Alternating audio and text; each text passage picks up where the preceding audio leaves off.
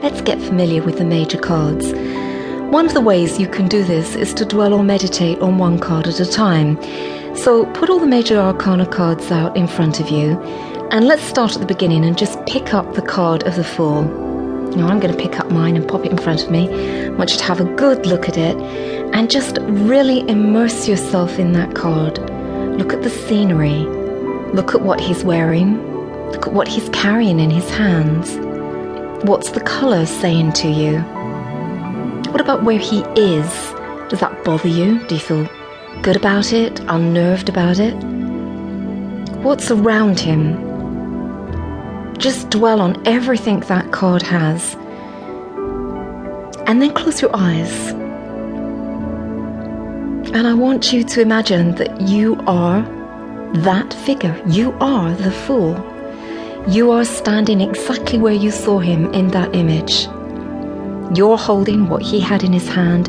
You're doing what he was doing. How do you feel? Do you feel silly? Do you feel aware? Are you carefree? Are you wise? Where are you going? What are you doing? Just dwell on that for a moment. Just really immerse yourself in the experience of taking on the Fool. Then open your eyes and look at the card again. Do you see or understand it any differently? If you thought he looked foolish before, do you think he looks a little bit more brave or daring now? What would it be saying to you if you were asking it for what your lesson was today? What do you think the message would be?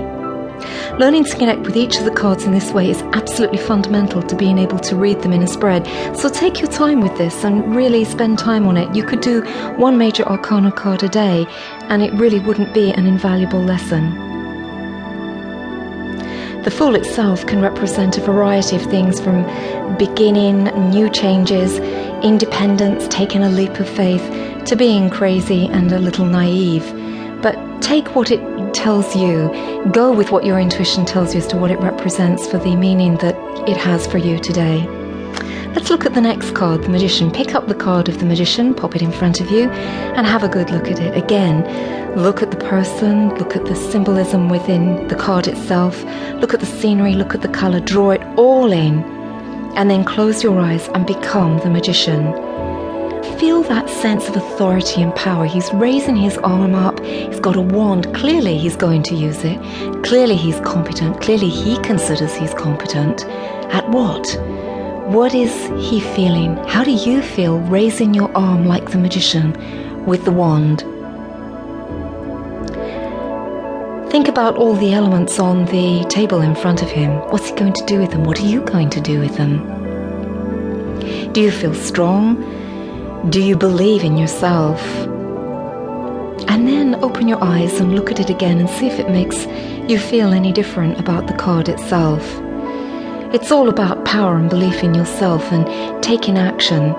Is it telling you at this moment when you draw this card to take action, or is it telling you to believe in yourself? Is it telling you you're fooling yourself? What do you think it means? The Magician represents having all the tools you need at your disposal. Now it's time for you to do something with them. You need to ask yourself, maybe if you pick this card, have you not been using all the tools at your disposal? Are you waiting for the right kind of indication that it's time to act? If you drew a card like the Magician, now would be the time to move. But what do you feel? Let's have a look at the next card, the High Priestess, a card of mystery. Here, dwell on the figure in this card. Look at the pillars on either side of her. Look at what's behind her. Look at what she has in her arms. Look at how she's dressed. What does she make you feel? Are you a little disturbed by her? Are you intimidated by her? Are you intrigued by her? Are you drawn to this card? Or are you a little bit distant from it? And then close your eyes and once again become the High Priestess. Are you someone who is in touch with your intuition, your unconscious beliefs, your spirituality? How discreet and tactful are you? Do you reveal yourself to people, or do you keep things hidden?